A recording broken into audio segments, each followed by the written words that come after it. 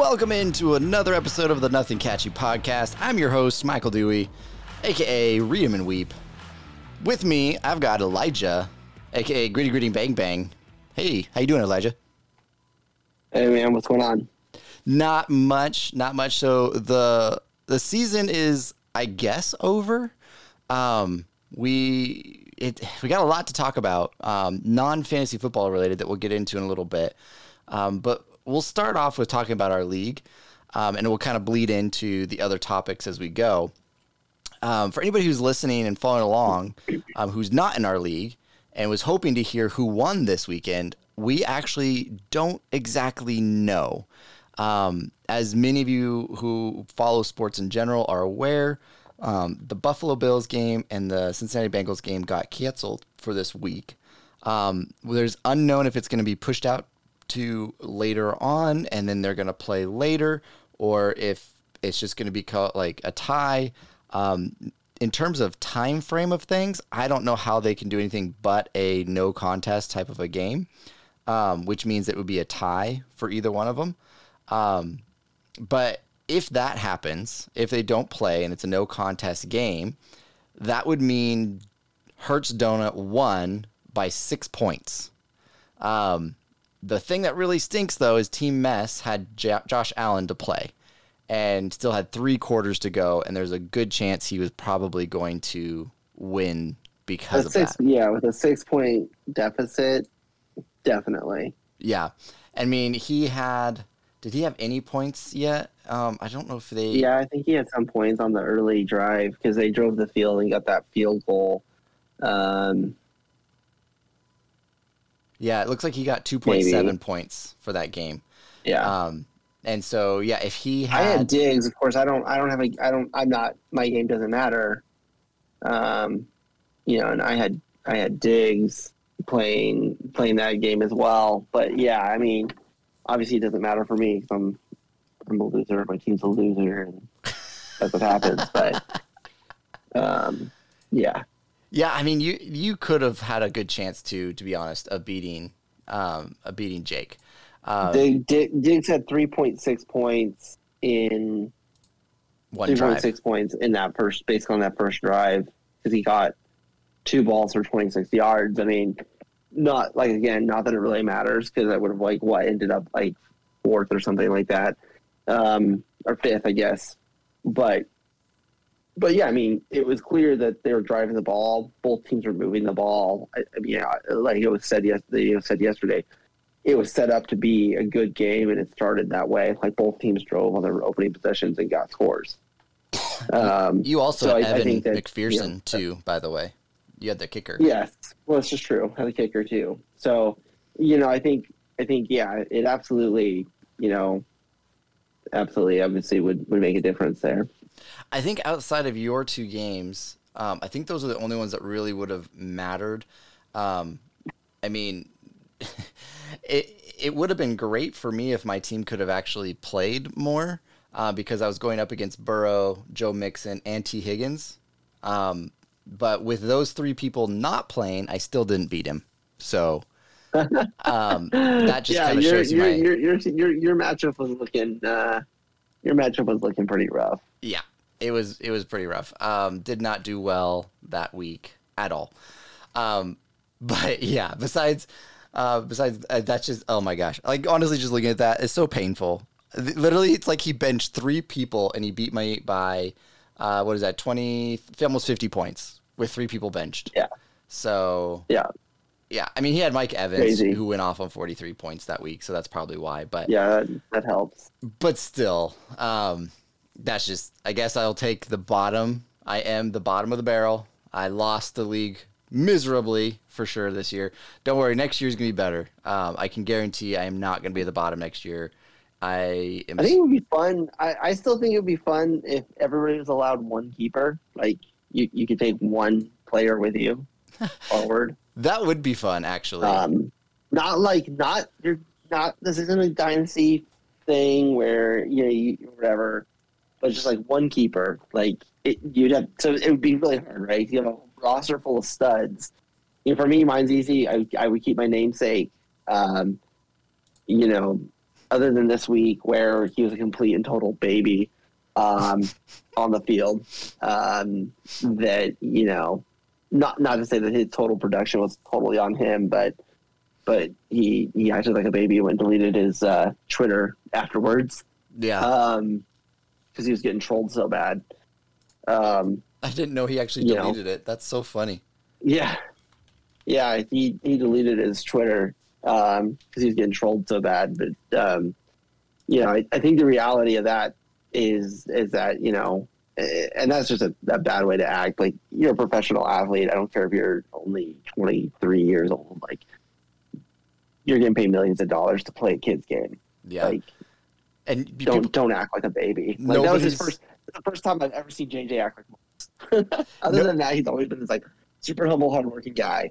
And then this week he just, you know, and he could be. I mean, there's no reason like not to be frustrated. I think he was frustrated more at Cousins than he was at like Jair Alexander, because the reality is, like, and KOC talked about it later, was like he was like there were like six you know, there were a handful, you know, there were a good handful of opportunities I talked over to Kirk with afterwards that we had JJ open and he didn't take it, or if he would have waited with the ball a half second longer, like the pressure wasn't there, but the ghost pressure had gotten to him at that point in time, and he could have just thrown the ball to JJ. Like, JJ was coming open, but he took a check down, or he threw it into traffic because JJ wasn't open quite yet. Yeah. Or whatever. I really like your idea, and I wish Jake was on here to be able to talk to this idea. But I'm sure he'll listen later. There was a league that I helped manage 1 year where I was able to go through in the settings and figure this whole out, and I would allow people to do one keeper. But what was really cool about it is your keeper was based upon also the average draft value of the players at a certain point before the season started. So, like, what I mean by that is you can do all these like fantasy draft type things beforehand to kind of get an idea of where people are average being drafted. And so you could, it's kind of like how keepers are in general, but I could keep Dalvin Cook, but it would be the average round -1. So like if he was always being drafted in the second round, I would give up my third round pick to keep Dalvin Cook. Sure. And so doing that was actually really cool. Or your first round pick. Yeah. So if I bet this year, if I kept Kenneth Walker, he would be a first round pick. So he would be drafted in the first round. So, I would lose my second round. So you never actually lose your first round. You'd always get your first round no matter what. So I got you. So that's I mean, I'd be down for that. Yeah. Like I was saying, that's what I was saying earlier. Like, I think it would be fun to do some stuff like that.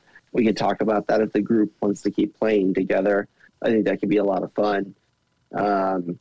You know, to make some adjustments to the rules going forward. Yeah. To be able to do that. And if Jake needs help setting that stuff up, we are thinking about moving to Sleeper. I know, and I talked to Jake and Dion a while ago in one of the episodes. We talked about how wanting to shift to the Sleeper app. So I know Sleeper is also super dynamic and allows you the flexibility to do tons and tons of things, and that's kind of what makes them really awesome.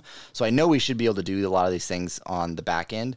But I kind of like the idea of being able to keep a player at the average draft value -1 round, so that you it's like a benefit. Yeah.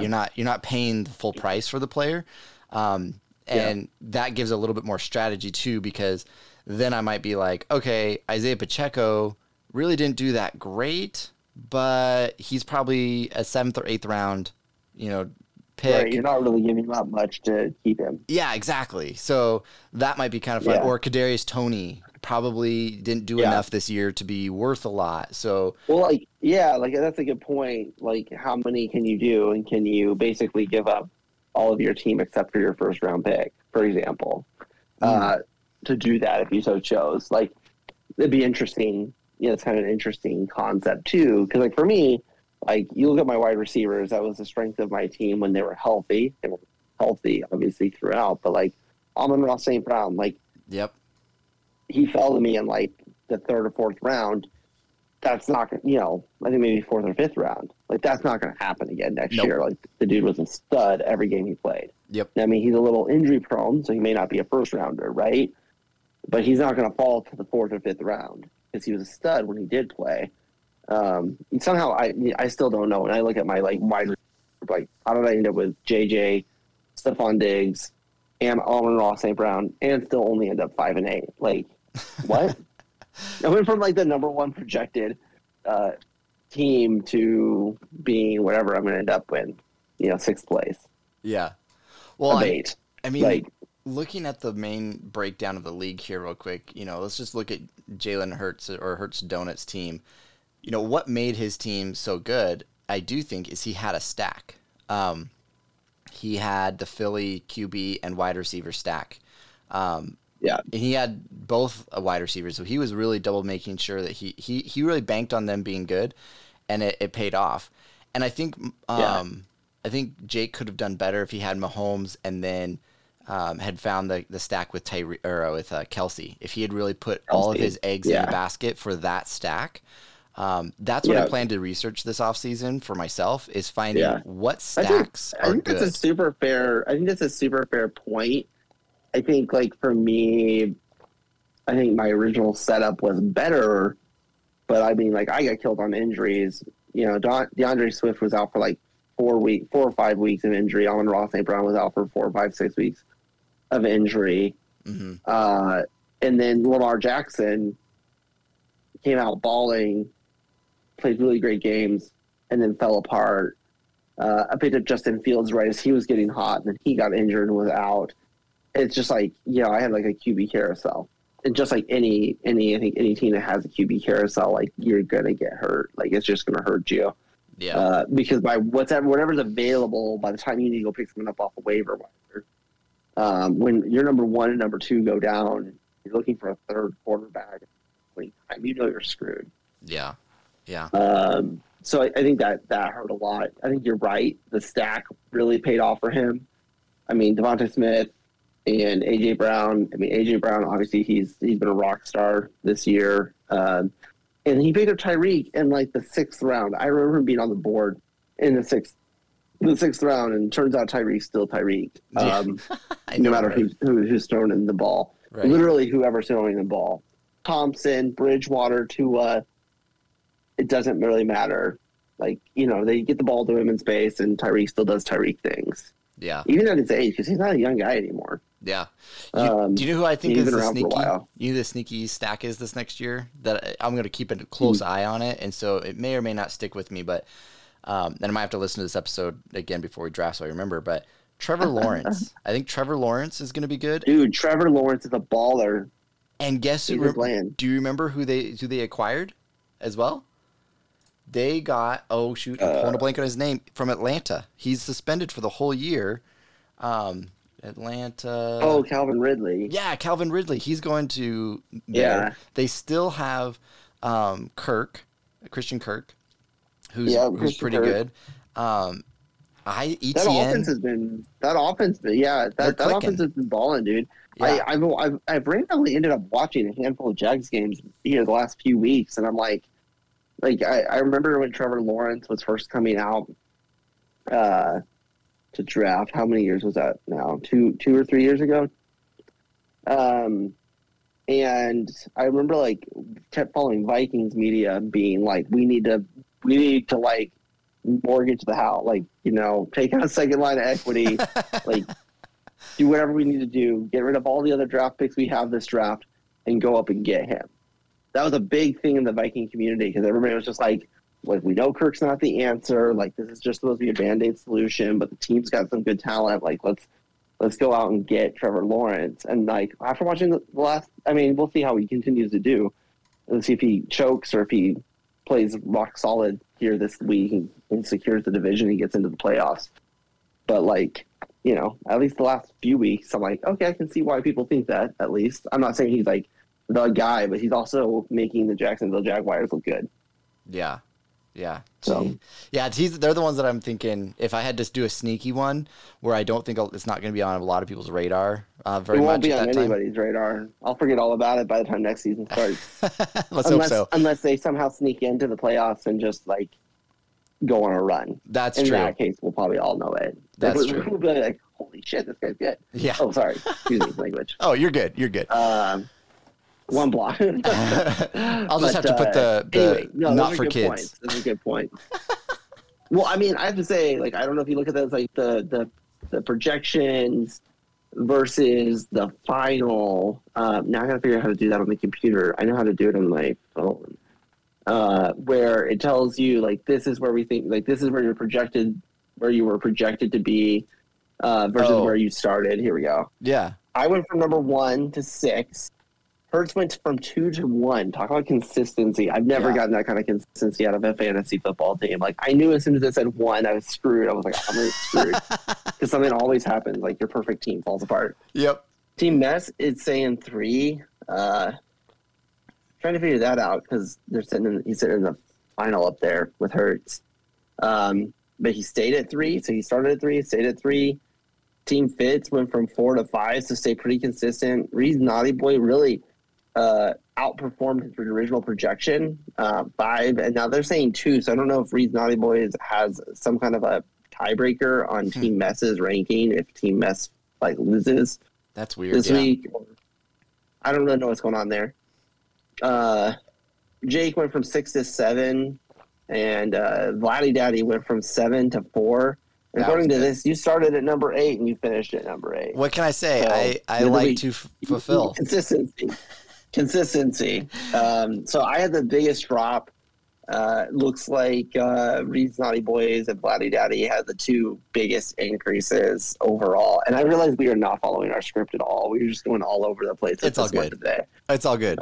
It's fun. Fun conversation. But it's just kind of some things I've been noticing because my team had so much potential and just really fell off a cliff in really important weeks. Yeah. I think like I had some of my toughest competition. I think I still had some of my toughest competition in some of the few weeks, not this week even included, but some of the other weeks where like JJ got shut down or where Diggs maybe only got 10 points or whatever, where my stack of wide receivers or stack of running backs were only producing like 30 or 40 points between all 4 positions. Yeah. And that's just not going to get it done when you have your 2 running, RB1, RB2, and your 2 wide receiver positions all producing only on an average of 10. Like, that's just not going to get it done. And that's what happened to me early on. I think this season, I think that's really what pushed my performance down.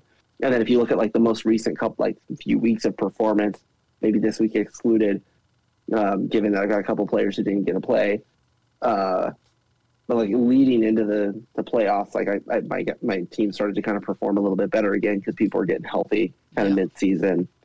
But I think that's the thing. Like, are you going to get lucky enough that you're able to maintain? Otherwise, you're going to end up like me and you fall 5 points in the standing projections based off of where you were projected to finish. Yeah. So this is something that I was thinking about for the league. We talked about this a little bit before we started to hit record. And I'm just curious what your thoughts are on it. I was thinking, looking at how close Team Mess and Hurts Donuts is in terms of a score and the unknown aspect on if they're going to play this game, if at all. And again, I've already kind of hinted at my opinion on it. I don't think they're going to play it at all. And I think it's going to be considered a wash or a tie. Do you think it is fair for us to just say, hey, Hurts, you won the league because of how it all panned out. You won 203 to 197. However, we talked about a $20 buy-in that everybody pays the winner $20. That Team Mess doesn't have to pay the $20, or do you think there's another alternative that might be just as good, or what do you think? Yeah. I mean, I think I was just looking up to see if the NFL can just like call a game. But assuming that this is the case, I mean, I think a really fair thing is either so assuming that this is the way it ends, there's a 6-point difference with your quarterback left to play, which is almost like a guarantee, but not a guarantee. Yeah.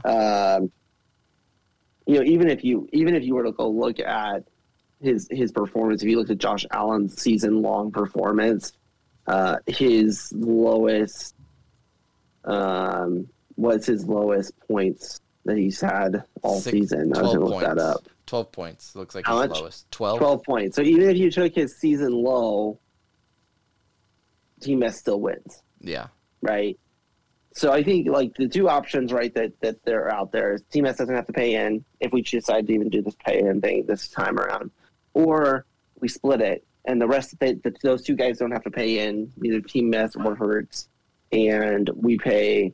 Everybody pays the 20 in, but 10 goes to Team S, and 10 goes to Hertz Donut, and they kind of just split the pot and call it a draw at the number one spot.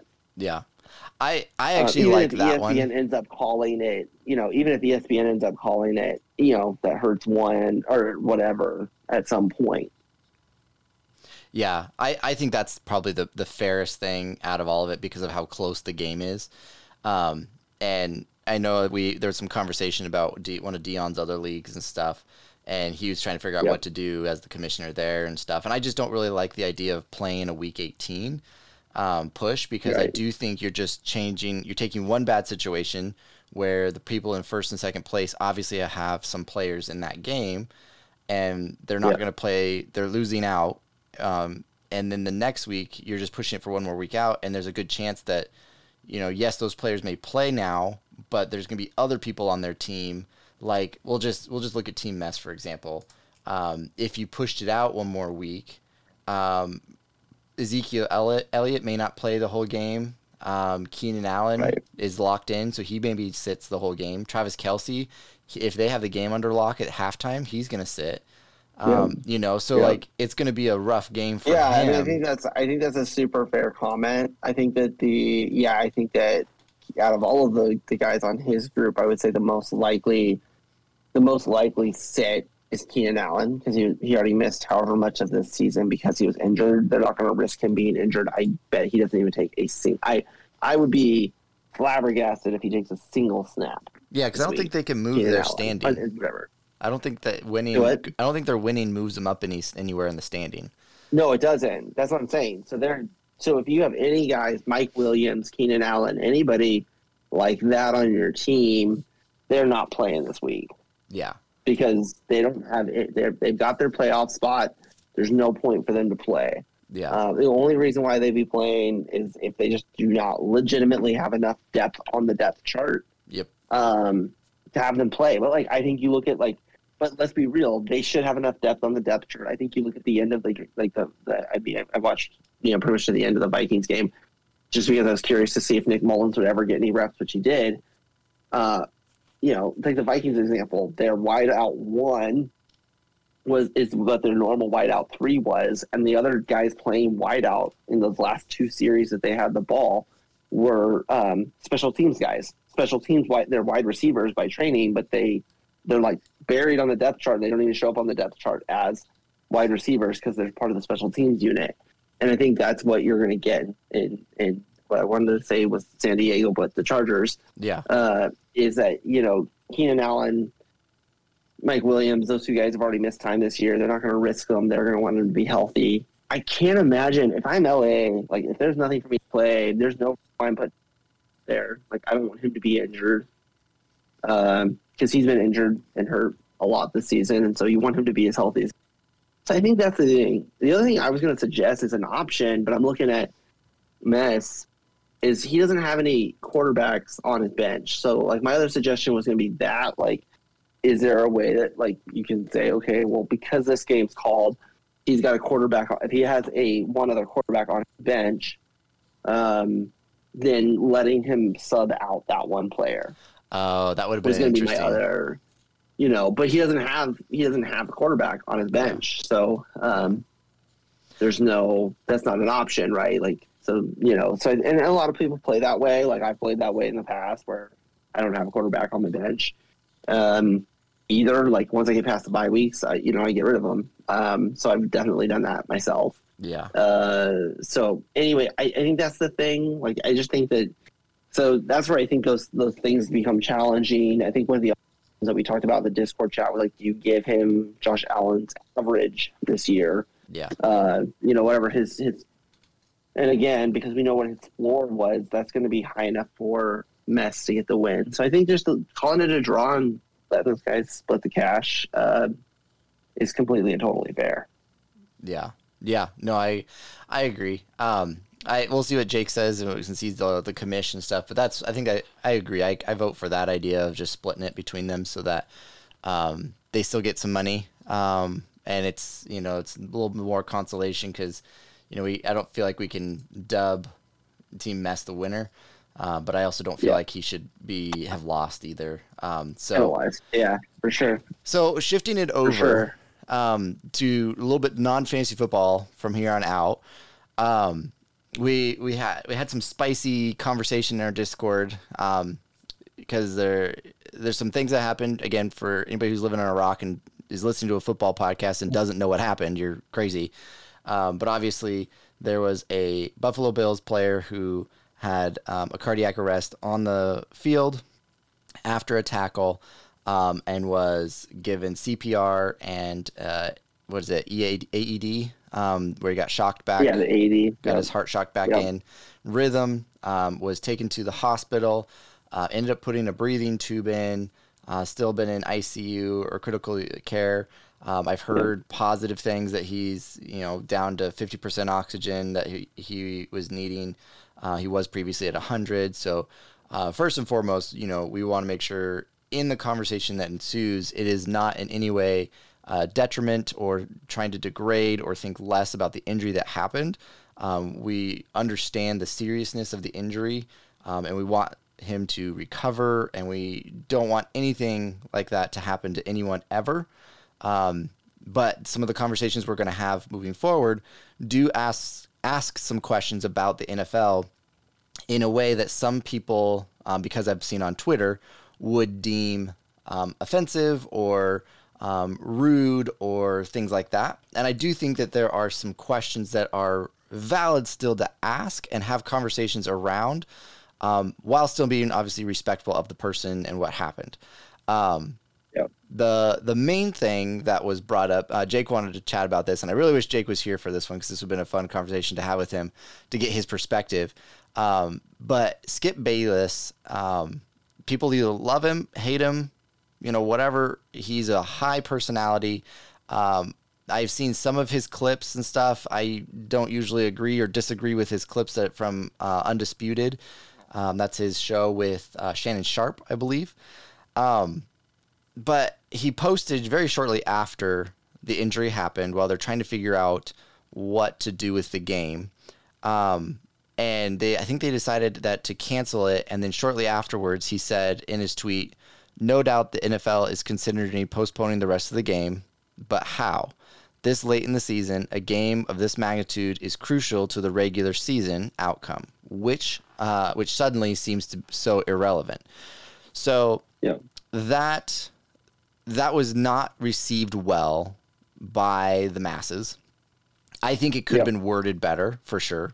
I think the part that really got him in most trouble is that last part where he said, which seems so irrelevant, almost like he's saying the game is more important than this injury. Which I think is the opposite of what he's trying to say. I think what he's trying to say is all the stuff I just said seems irrelevant until we know how Hamlin's doing. I think that's actually the message he's trying to say. I can see I haven't watched any video clips today to see him. I'm sure that's what he said on his show, assuming he had the opportunity to have his show today. To me, that's what he's trying to say. Yeah. I think, and I think Jake called it out in the chat that he probably should have started the tweet with that so that people understand this is all irrelevant, but this is what the NFL is considering right now. Yeah. And I know a lot of people have been calling for Roger Goodell, saying, this is ridiculous.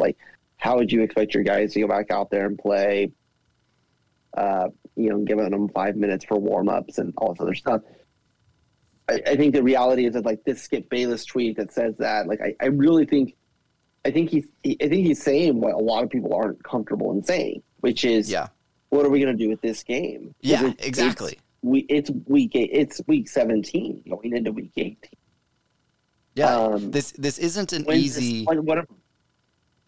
Right. When are we going to put this game? It's not like we've got bye weeks that we can take the bye week away and play this game on their bye week or something like that. The bye weeks are over. They've been over a week or two now. So there's no more bye weeks. It's going into the week of the season. Everybody's got a game this weekend, all 32 teams. And I think that Skip Bayless is saying, like, the uncomfortable. I don't know the timing of this read. Like, I don't know if he knew that CPR was happening. Like, you know what I mean? Like, yeah. You know, I know that it happened approximately at 8:25 or something like that, Eastern time. And so, you know, I know it happened relatively quickly into the game. Tweets timed pretty quickly with that. And I think people are saying, well, like, why are you talking about the game right now when a person's life is at stake? I think now when you look at it, like I said, I read it that he's saying the game is, it doesn't really matter what happens in the season. This season's over, essentially. It doesn't really matter. What matters is Hamlin's life. I think that's what he's trying to say in that last sentence. Yeah. But I think he raises some good points. Like, what are you going to do with this game? Yeah. Now, you know, because it has massive playoff implications. I think that the NFL has been trying to be careful about what they say. That there's a whole other thing there because there's, you know, ESPN and Joe and Troy are trying to say, well, we heard from the league about that whole 5-minute thing, and the league saying, what are they talking about? They haven't talked. They didn't hear from the league. They were going to be given the 5 minutes. We never said anything to anybody, and so they're trying to backpedal to protect themselves. Nick Wright had a comment where I was watching his segment talking about this situation, and he said he doesn't believe the NFL would have actually said they had 5 minutes and then they had to get back out there. He's like, I think that's what the typical policy of the NFL is for injuries. And this was an outside of the normal circumstances. And so he's like, I'm pretty sure the NFL was frantically trying to figure out what to do because it was not the normal. And if the normal policy is still 5 minutes, that's what people will know. And that's what people will regurgitate is like, well, this is our normal policy. Right. And that's probably where it came from. Again, I'm not trying to, you know, defend the NFL or anything like that because I don't know, but I'm just trying to think logically of the situation. What is my bet is at the end of I think thinking logically is that the NFL, if they made that comment, or like you said, Joe and crew were just regurgitating the rules or whatever. I think that it probably happened before they realized, like, no, a guy. A cardiac arrest is your heart has not beating. He died on the field. Yeah. Yep.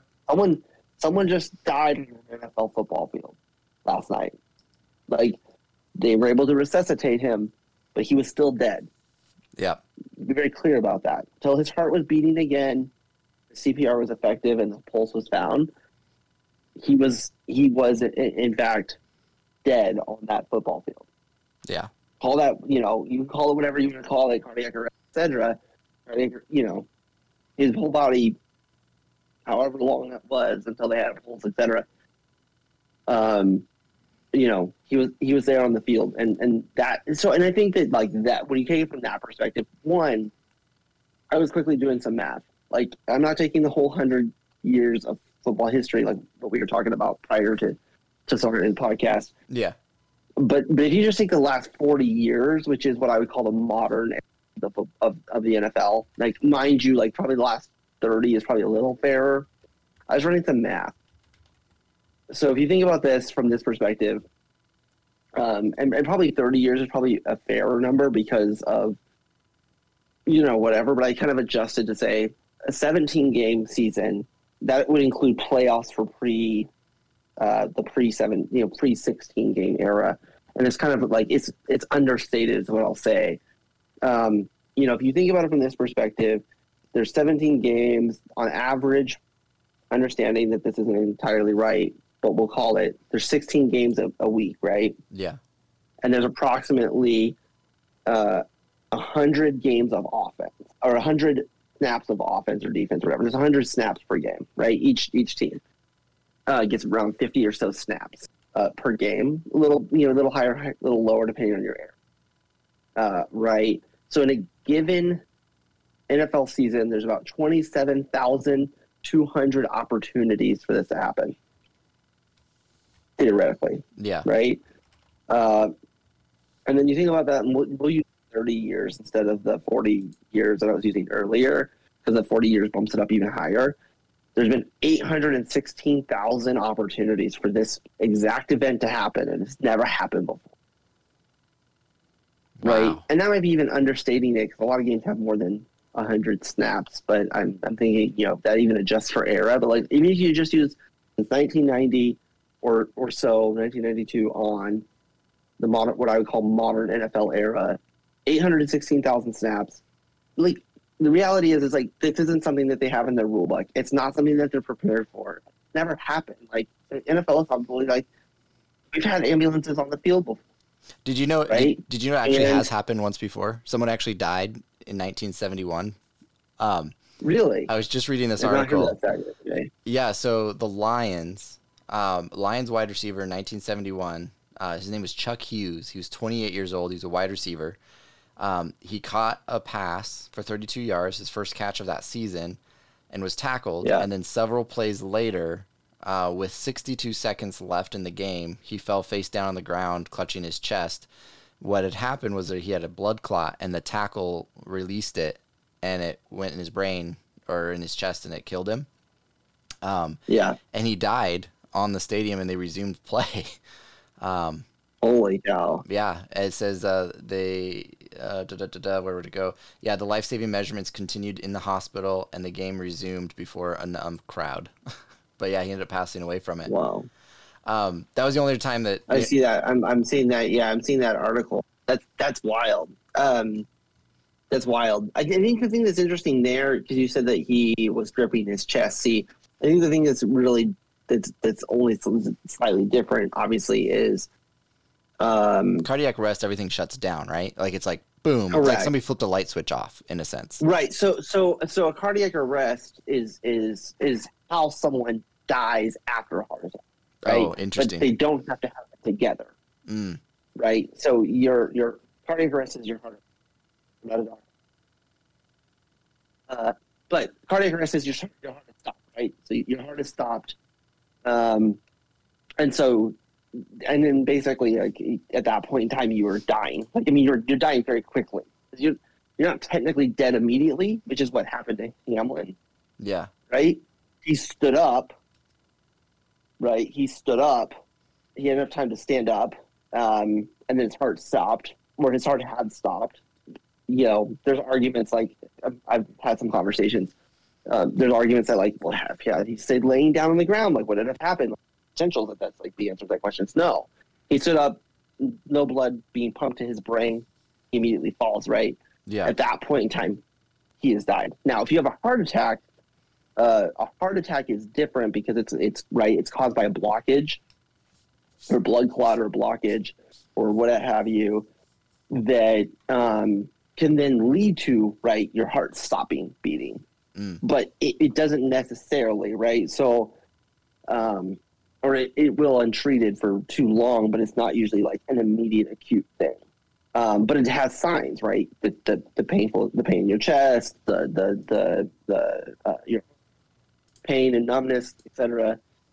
There's signs of a heart attack, whereas like a sudden acute cardiac arrest, what happened to Hamlin, there's not necessarily really signs. I mean, I'm sure he probably was dizzy for a second, right? Because the blood's not getting pumped to his head. So as soon as he stood up, that, all the, gravity's pulling the blood down and nothing's putting it back up there. Yeah. I'm getting saying that in layman's terms, but that's kind of generally what happens. So that's why I say only slight difference, right? Yeah. Yeah. That's still wild. I didn't actually know. Sorry. Hopefully that wasn't too loud.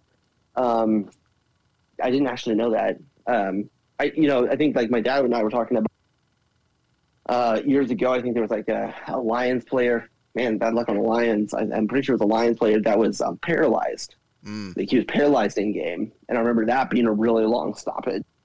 And they had an ambulance out there on the field, and stuff like that. And there's been some really bad injuries before, but never actively doing CPR in the middle of the field. I think, because I think even in this situation, I don't think that they were doing CPR on the guy, were they? At Hamlin, they were, yeah. Yeah. Yeah, I don't know. They were frantic attempts to revive him, including members running to his chest. Wow. We're unsuccessful. People in the stadium watched in shocked silence as the stretcher wheeled him away. Yeah. That's crazy. That's craziness. So here's some questions then, based upon let's talk about the things we can't talk about, with that. We kind of talked about the skip thing. Totally understand that it can be misinterpreted and stuff. I don't think it's as bad as people think with, saying to fire him personally.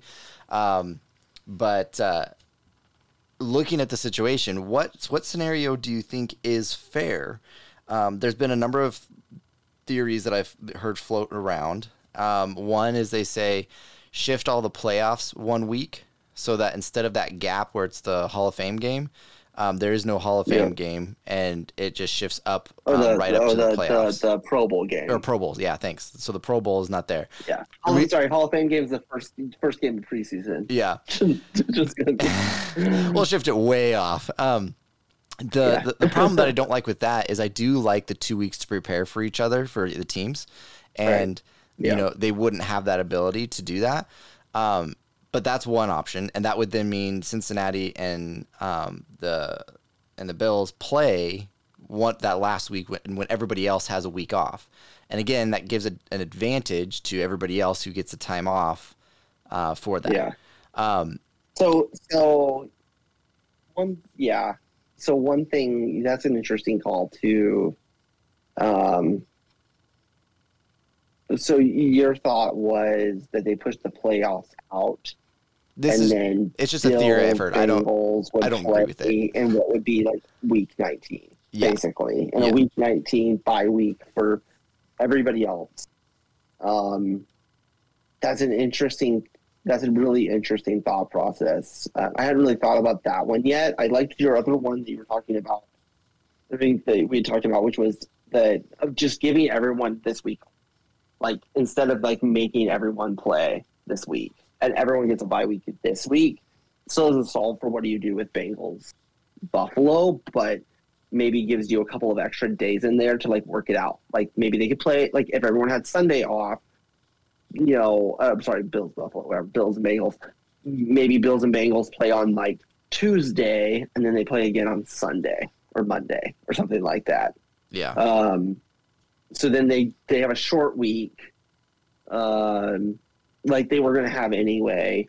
So they would still play this coming week instead of coming back around to it. Obviously, it sounds like they just want to keep week 18 the way week 18 is.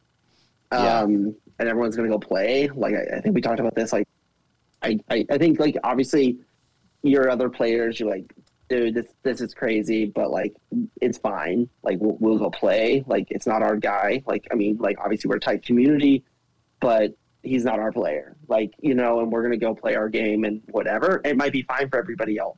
I can't imagine it being fine for the Buffalo Bills. Maybe that might extend to the Bengals too. Probably not as much. I think that like to your point, I think it's one of those situations where to kind of consider and put their money where their mouth is and consider like the emotional and like mental health of their players at this point. Like, do you really care about the people or the CTE and concussion protocol stuff just a show? Like, I think a question that I was talking, and I think I maybe threw it in the Discord chat, but like I was talking to some people at work today too about this who are pretty outspoken about it. Again, because of where I work.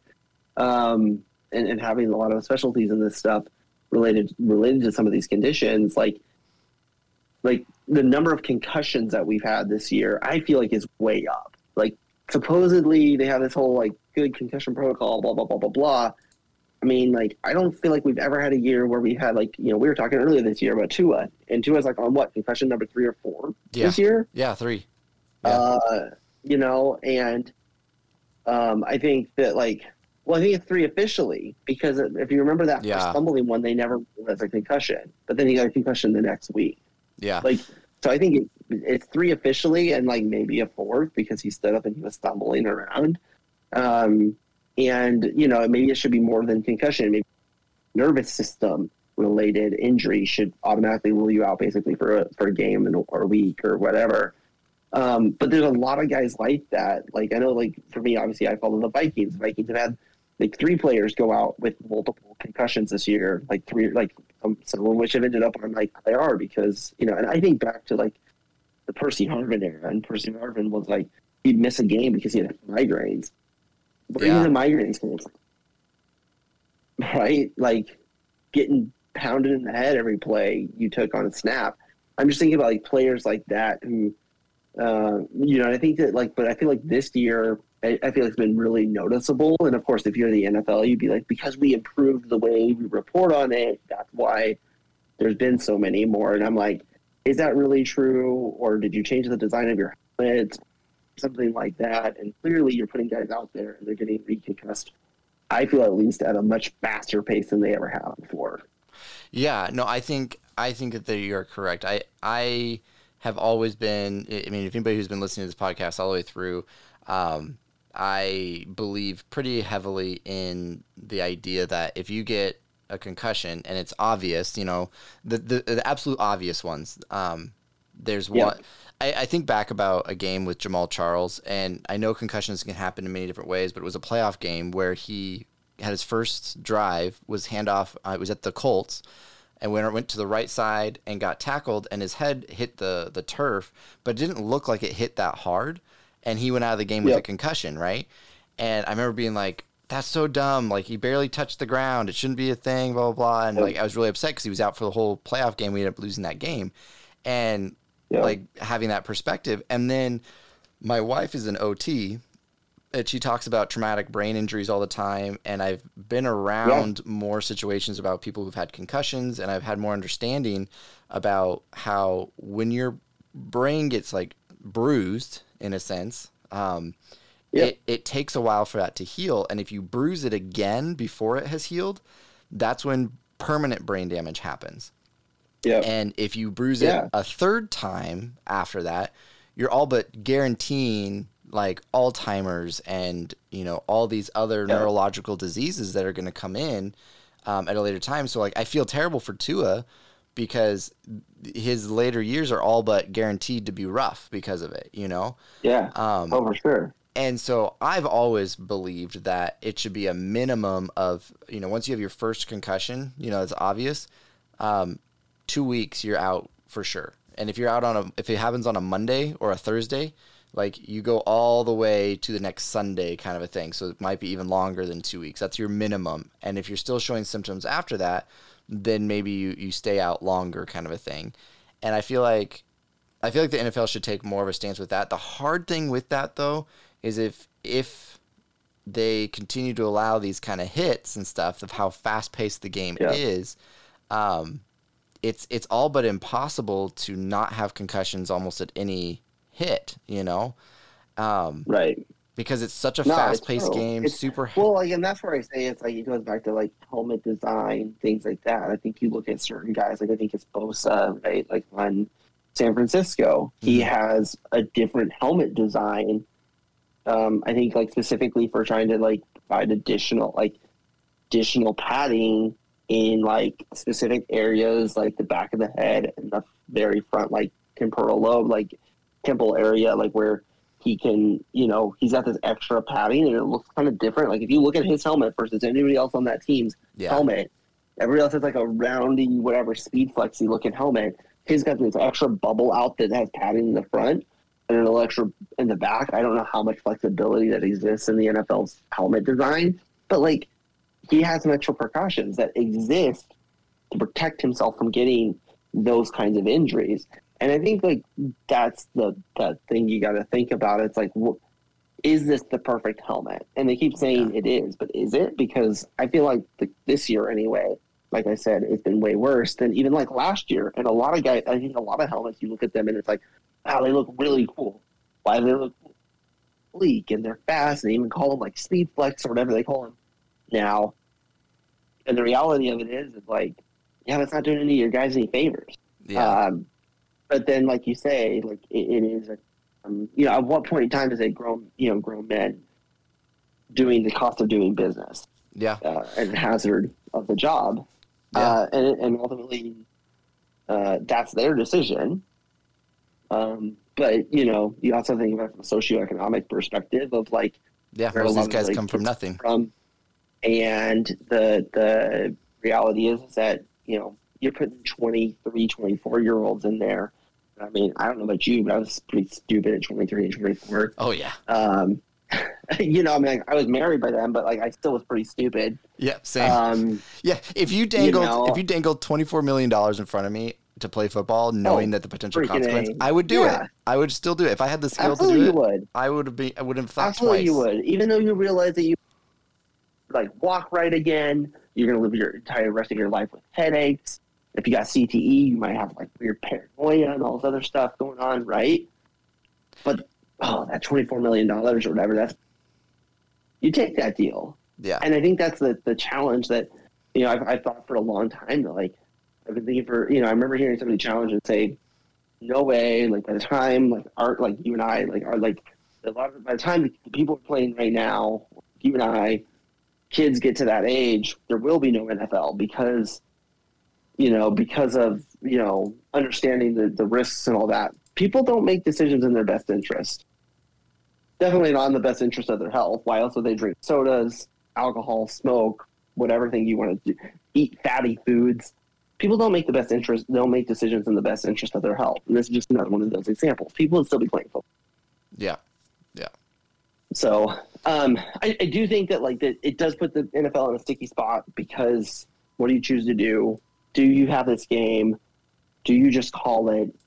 I think that we talked about like, okay, this game has, of all the games left, it really has the only one that has this magnitude of a decision for the playoffs. Well, it eliminates the Bengals. Every other game doesn't really matter that much. Like, it's not a head-to-head potential of the 1 seed dropping to the 3 seed, pushing Kansas City from their 2 seed to 1 seed, and letting the Bengals have the 2 seed, right? Because that's what this does. This game was meant to be that game. So it's one of those kind of questions. Like, I think it's probably business as usual for most of the other teams in the league. But you don't know what's at stake. You don't know what you're playing for at this point in time. If you're Kansas City, yeah, and if you're Bills, you're still playing for the 1 seed, but you don't know if you're going to have an opportunity to actually get it either. And can you get your head around it? I mean, what are the guys doing? Like this is an honest question. Like, I'm sure you saw it too. Stephon Diggs was at the at the hospital last night. He went to the hospital. Yeah. And like supposedly probably like caught an Uber or something. He got down. And you ask that question, like, have all the players gone home to start preparing for the Patriots this week yet? Because it's Tuesday. Your week starts tomorrow. So like your practice week for this coming game this week starts tomorrow.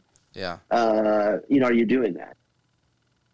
Yeah, so this is the thing. This is the thing that the reason why I don't like this, the don't play it aspect, which, by the way, also, this is a little side note, this irritates me as well. I went to ESPN's playoff machine predictor thing, and they removed the Bengals game on there. So you can't even play scenarios of, like, if they want to tie, say they tie it, what does that mean? Like, they all but they removed it from week 17 on the ESPN predictor thing, which is dumb. I feel like it's like, why are you removing it? Having it on there isn't offending anybody. Like, no, let us figure out what the scenarios are and they're able to be there. That just ticks me off. Sorry. But when I was on there, since it's all but eliminated, that means it's pretty much like a tie guaranteed in there, or the losses. That eliminates the Bengals from ever having the possibility of the number 1 seed. They can no longer get it, no matter what. Because I put in there that the Raiders won and the Patriots won. And they will the highest they can get is the number 2 seed, which makes it to where it's like that all they're playing for is the 2 or the 3 seed this next week. If the Bills beat the Patriots and we lose, the Bills can come back into first place. Correct. And that's an interesting call out, though, that I hadn't actually considered. because so what would that make? That would make 13. That would make the Bills 13-3-1, assuming they beat the Patriots, right? Yeah. If they were awarded a tie. Yeah. Whereas Bengals, the best they could be is 12-4-1. And if Raiders or whatever came and somehow beat the Chiefs, that would make Chiefs obviously. What would that make them? I'm like blanking. Oh no! If the Chiefs 13-4, yeah, 13-4, right? So half a game back on Buffalo. Then, if that were to be the situation, it's the same kind of situation. I mean, it's a really sticky situation. I think just overall that obviously now the league's having to be in the spotlight, obviously for a player who's like fighting for the life, but then also understanding okay, now whatever decision that you do. Unless you allow them to play this game, yeah, then there's otherwise no solution that is kind of quote fair competitively. Yeah.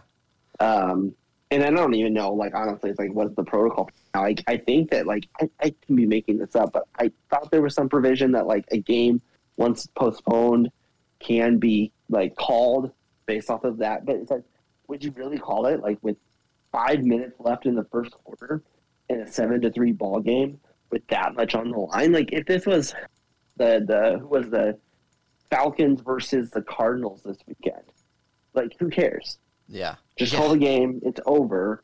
And I think that's the thing, that the NFL's having to wrestle with is what do we do with the football game? Yeah. And then I think that I think as the players, they just have to understand this is a. So, you saw it. I guess that's the case. If it happened back in, what year was that one from the Detroit game? 1971, I want to say. The 70s? Yeah. Yeah. So, I mean, this is the first time this has happened in 50 years. Extremely rare. If you're the NFL, what do? Do you just, make everybody go and get tested for something? I don't know. So here's some imaging and all of that. But, what I think that's an off decision, right? That's a decision that you this is a new physical requirement. If once the doctors figured out the actual cause, whether it was that thing that Douglas was mentioning, that now it's popping up all, or if it's whether it's that or if it's a blockage that caused a stroke or heart attack or whatever. Those kinds of things. But, then it's okay, well, great. Then how do we go about screening that in the off season? And that would be the NFL kind of adjusts their protocols. It's if there's a way to identify it before it ever happens, that becomes a new criteria of, testing for your physical to make you ready, to show that your game's, ready for the season. Yeah. Yeah. I don't know. I think there's some interesting things here.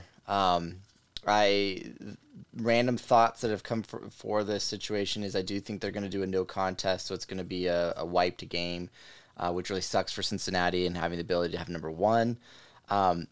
Brings me into my next thing that I've been seeing on Twitter a lot that's been really annoying to me, but I've been trying not to comment on it because of it. I know it's because they're acting in a place from a place of emotion, and typically it's ladies who are doing it because they're moms and moms care and all those things, which is great.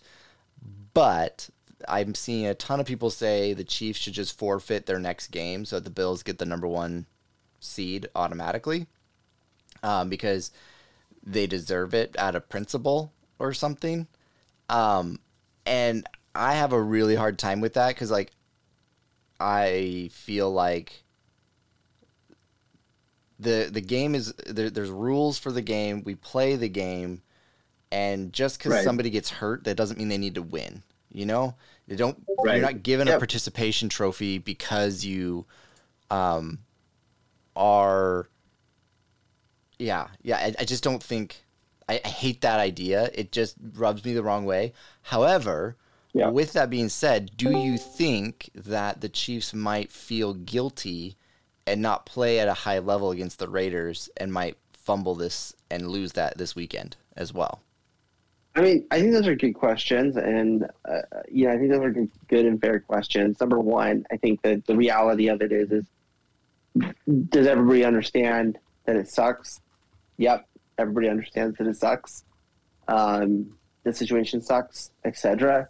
But I think that, like, to your point, like, and I know, like, every Bills fan and anybody else who wants to stand on, is,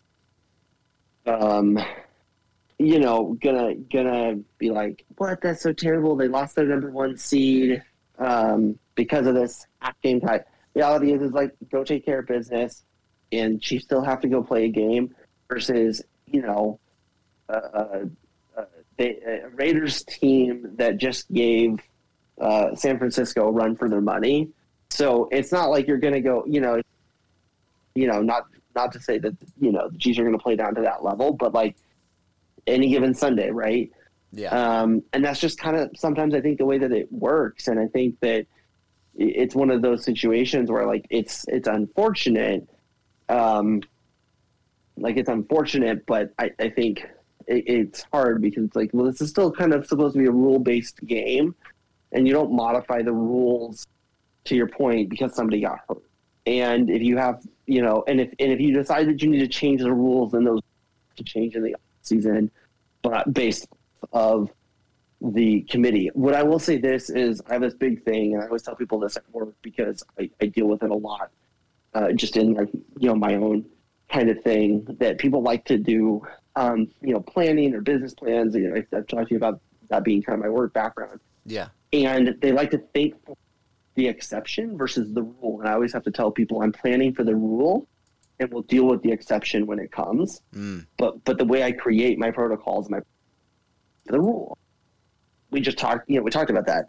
This is something that happens when I expand my math, because originally I said 1 in 815,000 or whatever, but now that we know that we're in the 70s, 50 years ago, now I'll adjust down for 15 games. How about that? I gotta adjust now for a 15-game season. I'll adjust down for a 15-game season. Just because I know that there were a lot less games back in the 14-game era, obviously. So 15-game season, but based on 16 games, 15-week season, 16 games being played. I'm going to keep it 100 snaps just because there's enough games, I think, that go over that. Yeah. Or whatever, using the 24,000, but using now 50 years, that's, again, back up to 1.2 million plays. So 1.2 million plays of football have occurred, not counting special teams plays, not counting special teams plays. It's the first time, second time this has happened. Your odds of this happening are so rare that, building rules based off of it, I think, just becomes really challenging. I think that the rules have to be adjusted to say, well, what we've already been talking about. Do we have a rule that allows us to push everything back a week so this game can be played? Whatever those kinds of things are. I think that's how you address the rule. I think you have to address the rule on, obviously the whole if that whole 5 minutes, you get 5 minutes of warm up time after an extended delay due to injury or whatever. I think adjusting that probably makes a whole lot of sense. But those things happen, like I said, during rules committees, activities in the background. Do you award someone, something different than a tie in that situation, etc.? Yeah. Is there a better than tie, I guess, because the tie counts as a win and Right. a loss. Correct. Yeah, I don't know. I mean, you can't give them both a win. Nope. Because I feel like that's just as bad as both of a loss. I don't know. It's not. Life's not fair, and we all know that. And I mean, Yeah. if I would be honest, if this is a Chiefs situation and my team was the Bills right now, I wouldn't be expecting people to step out of the way to give us the number one seed. Like that to me is so Right. entitled, and that's so like, Right. that. No, I agree with that. And yeah, no, I completely agree with that. I completely agree with that too. And Yeah. I completely agree with that part too. And I think it should be up to the choice of the teams. Like, the team should be able to say, the teams, I guess, like kind of where my thought process is, the teams should be able to say, like, yeah, we're willing to take the tie and accept the tie as the outcome. Yeah. Or no, you need to find us a time that works to play this game. Yeah. Yeah. Well, we've been going for but you have to know, like, yeah, if I accept the tie, I'm not going to be the one. Yeah, exactly. And I think that has to be kind of the thing they have to be willing to accept on that one. So we've been going for about an hour and 5 minutes. Random. And Jake just pulled himself off of mute. He's ready to go. I know. I was like, Jake. I don't know if Jake's going to hop on and say anything. I can. Hey, how's it going, guys? Sorry I'm late. And I'll at least pop on and hear what you guys were talking about and maybe share a quick thought. But go ahead, Mike. Is he sounding like he's super slow? His audio, yeah. It was like he's either really something going on or he's like talking into a fan. I don't know what's going on. Yeah, it was really funny. It was slow too. So I could tell you. Yeah. He's back. Let's see if that's better. So say something, Jake. Try again, Jake. How's that, guys? Oh, that's much better. Oh, there you go. That's much better. Yeah. That was really wild. You have to listen to it back. I don't know what that was about. Mike texted me around, 2 hours ago at this point. It was like, hey, I'll be on around, I think he said 8:15 or whatever. I was planning on being on, and I sat down on my couch, was scrolling through Twitter, and next thing I know, I was knocked. I had a long day of meetings today, and so I was really tired. Oh. I opened Discord and saw you guys were still on. I thought I'd at least come hear what y'all were saying and maybe share a quick thought. I heard, Mike, you said you've been going for an hour, so I don't want to keep you guys. Oh, yeah. Well, I was going to say, I was like, we could just go into a crazy... I know Doug appears to really like the juicy drama questions. When I said, I was like, since I can't talk about it on Twitter, can I talk here? And he's like, ooh, I'm intrigued. But we could talk real quickly if you guys feel up for it, and we don't have to. The idea of the vaccine situation, because that's been a hot topic on Twitter too. Is that too spicy for everybody? I'm still talking about it. In fact, yesterday actually, when this first happened, I was in a group chat with Doug and Lige, and I saw pretty quickly someone throw out that idea of potentially being a vaccination issue. And our kind of initial reaction was like, "Eesh, maybe not the time for that. Maybe let's play this out and see exactly what's going on with the situation." It was just a little soon, right? Yeah. A little insensitive to really insensitive. Yeah, super insensitive. Well, my thoughts. Here's my. I actually wrote up some stuff because I kept seeing stuff on Twitter today about this stuff. Like I kept seeing the same kind of comments and the same kind of stuff going on, and it was starting to kind of get under my skin a little bit, where it's like the whole idea of the vaccine being the issue or the cause. That was my very first thought. I'll be honest with you guys. That was my first thought when I saw it. I've seen a lot of soccer players and a lot of players go down very similarly in the last 2 years. And so like there's been some interesting documentaries on this stuff. And so when I saw it, that was my first thought. However, there's a really cool YouTube doctor. He's a skinny guy. I can't remember his name off the top of my head. I'll try to put it in chat sometime, but he always breaks down injuries and talks about what happens and stuff. And what I appreciate about him is he outright said it's not a vaccine thing. That part I'm like, okay, we don't know ultimately. Ultimately, we don't know what Damar's vaccine status was. So like ultimately, right, either side of the argument, we shouldn't be making assumptions that he did or didn't because nobody knows. But this guy, the doctor, talked about what he thought it was, which was that injury, that impact injury, and he showed the aspect of you get a hard hit at the point in which your heart is on the electrical peak. And yep. I think, Jake, you posted something on it on somebody's feed. But yeah, the thing that he talked about it is it has to occur in the millimeter of seconds. Millisecond. Like, it is, millisecond. Thank you, not millimeter. That's the actual distance, not time. But yeah, it was astronomically out of like the dumb luck that it happened when it did, if that is what was the cause of it.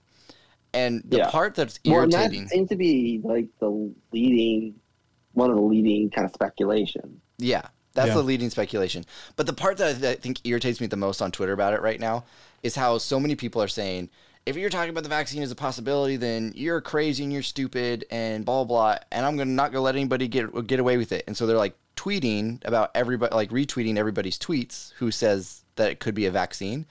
And I'm like, you're literally creating more traffic to somebody, to an idea that you dislike because you think you're owning them. Like, no, that's stupid. And two, I started to dig into it a little bit more. I hadn't really done a whole lot of research. I've been following stuff on the vaccine situation for a while, but I started digging into it. And Elijah, you know this, you work in the industry more, but VAERS is the area where you report side effects for vaccines.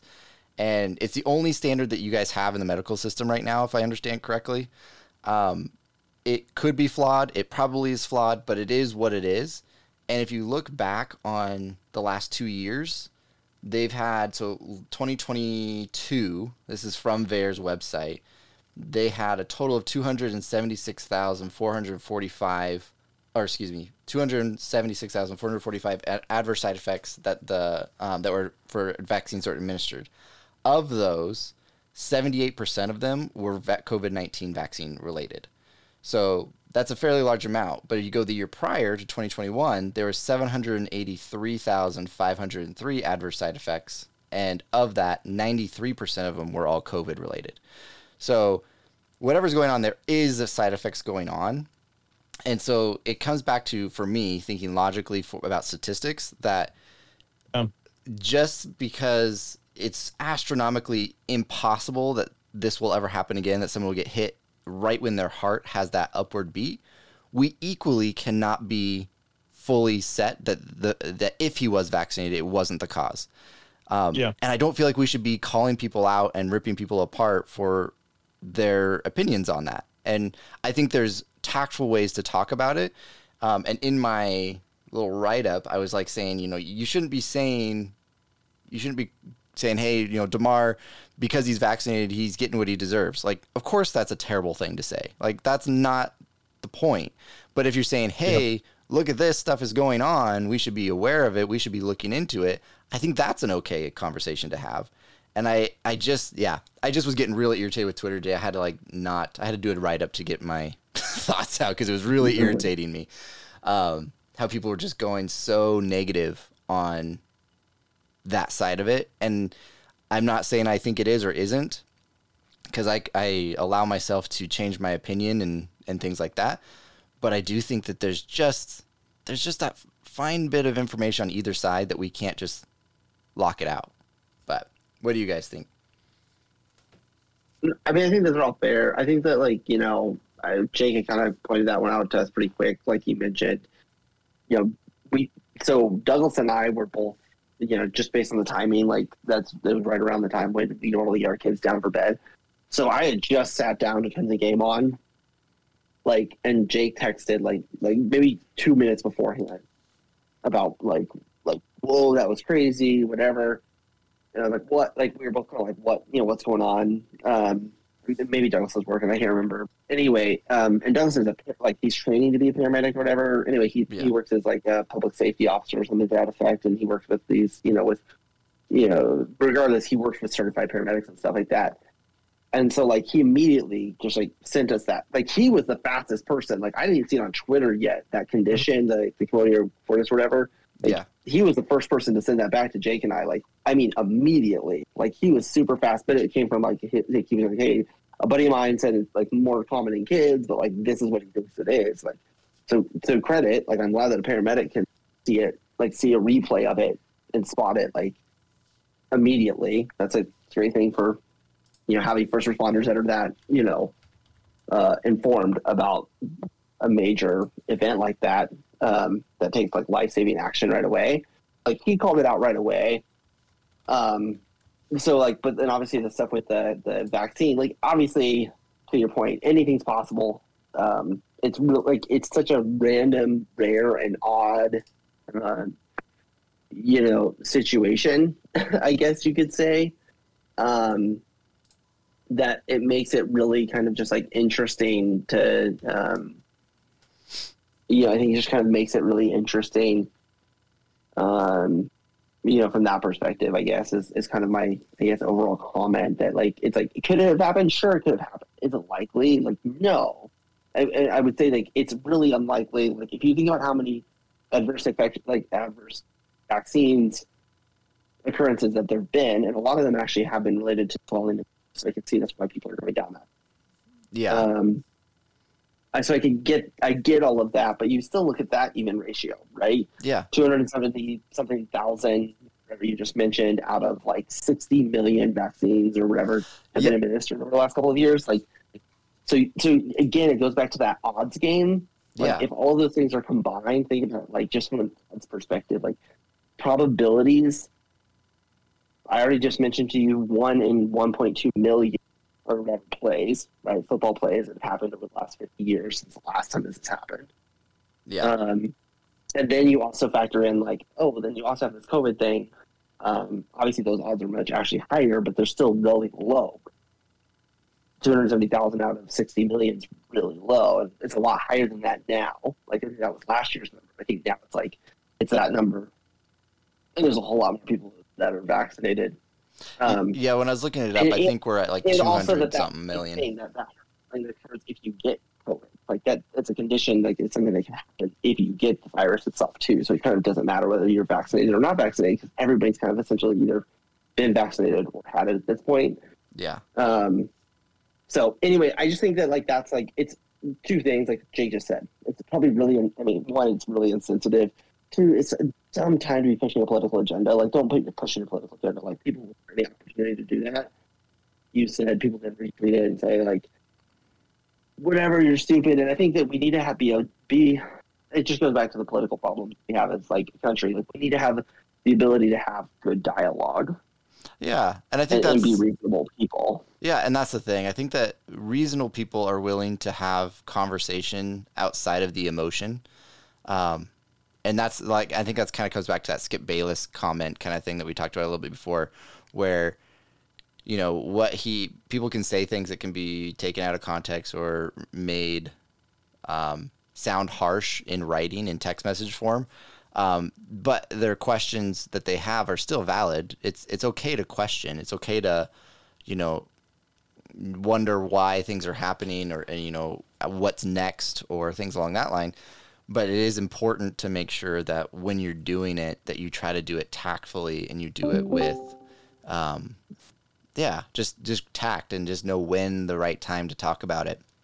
Because, I think the hard thing for me with everybody who's posting about the vaccine stuff is like if you have been following those things and those kind of people, their post isn't changing anybody's mind. Because everybody who follows them already agrees with it, and everybody who's now against it already is against it. And so it's like, I don't think there's any point in posting about the vaccine, but I also don't think there's any point in bringing attention to it. It's like, just ignore it. Right. Like mute vaccine on Twitter if you have to. Like whatever you got to do, just ignore it. Because the more you talk about it, you probably just shouldn't be on Twitter. Like we're being real about it. Yeah, that's probably true. I mean, honestly, that was my problem for a long time. I had a Twitter account for a long time, deleted it, came back, deleted it, and this time I came back as like, okay, I'm only going to do Chief stuff. And I've really been focusing as much as I can on just Chief stuff. Every once in a while, I deter from that, but I'd say 90% of what I post is Chiefs related or football related. And it's been great. And then now it's kind of coming back into this whole aspect of it since this injury. I'm just like, oh my goodness, this is why I hated it. Like people have some real extreme views and real knee-jerk reactions to things. And that's always hard for me because I'm not a knee-jerk person. I'm always a slow, figure it out, look at it. But with that, I have questions that might not be appropriate at the right time. And so that's why I ask them in Discord. But can you guys hear me fine, or is my voice weird again? Yep. Nope, you're good. No, you're good. Okay, cool. I was gonna say, I'm a person who likes to look at the facts of a situation and what's unfolded, and so I think that like you were saying, Mike, with the vaccine and everything, hasn't one of the, again, reported, and I don't want to speak out of I don't want to sound ignorant here or just be spewing things I've heard on Twitter. there have been more reports of blood clots, right? And people dying from that since getting vaccinated. Is that correct? Have you read that? So there's the Johnson & Johnson vaccine is highly connected to blood clotting. It also was highly connected for women to having irregular cycles. And I have family that was close to me that took the Johnson & Johnson and can confirm that as actually happening. Anecdotal, of course, but sure. Still, I've seen it firsthand with that kind of stuff. The MNR vaccination, though, that one, CDC has come out, and in my research today was double checking because I wanted to make sure it was coming from sources that most people would agree with. But the CDC has even acknowledged that the myocarditis and pericarditis have happened with the mRNA vaccination, specifically in young adolescent men, so 16 and up. And it usually happens after the second dose. But they do say it is extremely rare. Right. For the and I mean, I was reading on, I saw, and again, you were talking about how with, what's the name of that, of when you get the blunt force to the chest can lead to your heart? What's it called, Lige? Or Mike, do you guys remember? Cordis or something like that? Yeah. It has to happen within such a specific time frame that I saw the odds of it happening are like you have a better chance of getting struck by lightning 10 times in your life. Or I saw that on Twitter. I don't know the validity of that. Do not quote that as fact. But then it just goes back to the odds games of all of the billions. I mean, like the billions of people who have gotten vaccinated. Some of them are going to have side effects. I just find it, and again, I don't want to get too overtly political here, because at the end of the day, I am a believer of giving people the choice to take care of their body how they see fit. So more power to you if you're best. So I mean, like, I think, Go ahead, Ledge. I think the thing about like the vaccines, like I think going back to it, like you said, like people gotta have a choice. And like, I think you have to understand, like regardless, like if you think about this injury, regardless, the odds of it happening anyway, any of these things that we're talking about, any versions of what happened to him happening, whether it was because of anything related to a vaccine, which can happen, people should acknowledge it's really rare, right? Yeah. Really, really, really, really, really, really rare. Even like the reality is, it's like you have the same risk factors whether you, like CDC's even come out and basically said that, like basically the same risk factors as too. So you have the same risk factors if you have the virus, if you have the vaccine for the virus at this point in time. For some of those things, there's much a higher degree if you actually have the virus. Like it's gonna happen almost 100% of the time if you've had it. Potentially, not 100%, but you know what I mean. It's more likely to happen if you've had the virus versus if you have the vaccine. You're just one of those unlucky souls that got it. Yeah. But I mean, like, let's take like pericarditis, which is, that in particular. There are other causes, not just vaccine related, right? So there's other ways you can get this. Yes. Yeah. So regardless of how it happened, there's only 200,000 cases of it per year, right, in the U.S. out of 350 million people that live here. Yeah. It's an odd thing. Like this thing that happened with him. Like I don't want that to be insensitive, but like the reality of it. Now, if it happens next week, right? If it happens next week, you would, what the hell's going on? Yeah. Yeah. Regardless of how it happened, it is incredibly low. And it's just an odds game. It is whether I just don't think that we should be dismissive, like Mike was saying, of it being potentially linked to a COVID vaccine. I don't think we should just dismiss that just because that makes us upset. We think everyone should get vaccinated. I think you should have an open mind and be willing to consider that. Well, the other thing too, go ahead, Mike, is there's a podcast I was listening to where they said that people are linking a lot of these things, quote unquote, to the vaccine as the good or bad, but this could also be just a side effect to COVID in general. Because like you said, Jake, before, or Elijah, that when you get COVID, these are side effects that you could get. You could get myocarditis from just having COVID. Right. You can, the things that you get from the side effect, quote unquote, of the vaccine, you get for, quote unquote, the side effect from the disease itself. So maybe a whole bunch of people have a weakened heart in general because of the spike protein. We don't know. Like, we don't know the long term. I think that's one of the things. Like, we don't know the long term. Like, because COVID-19's not been around that long, we don't know the long-term impact on individuals' bodies, period. Yeah. Whether you have it or and same thing with the vaccine, right? That's the reality of a vaccine. But that you don't know, either way. I think the thing that I will say this is like my one thing about, both of these situations, myocarditis, pericarditis, they generally speaking happen relatively quickly after you've received the vaccines, and there's actually signs and symptoms, right? So chest pain, shortness of breath, feeling the fast beating, fluttering, or pounding heart, right? So the thing about it is it generally happens within a week of vaccination. So we can assume that these guys chose to be vaccinated. He's probably been vaccinated for really long. And so he would know whether or not this had happened. And the thing is that both conditions are treatable. Like they're not, I think that's the thing that people keep kind of forgetting about is like, they're not, I know at least for pericarditis, I think myocarditis same way. They're both treatable conditions. I don't think you can play sports with myocarditis, though. I think your heart is enlarged, if I know correctly. But you're more medical than I am. Pericarditis is actually treatable. But I mean, in general, though, myocarditis is usually resolved within a few months. I think it's like it's one of those situations. Like, is it caused by that? Yeah, that's potentially the case. I think the thing is back to the open book thing of like being fair in the way that you think through these things is, could it have happened because of that? Yes. Does that mean that everyone now that got vaccinated has a potential that this can happen to them? No. Yeah. I mean, yes. Yes, but and no. The likelihood is so low.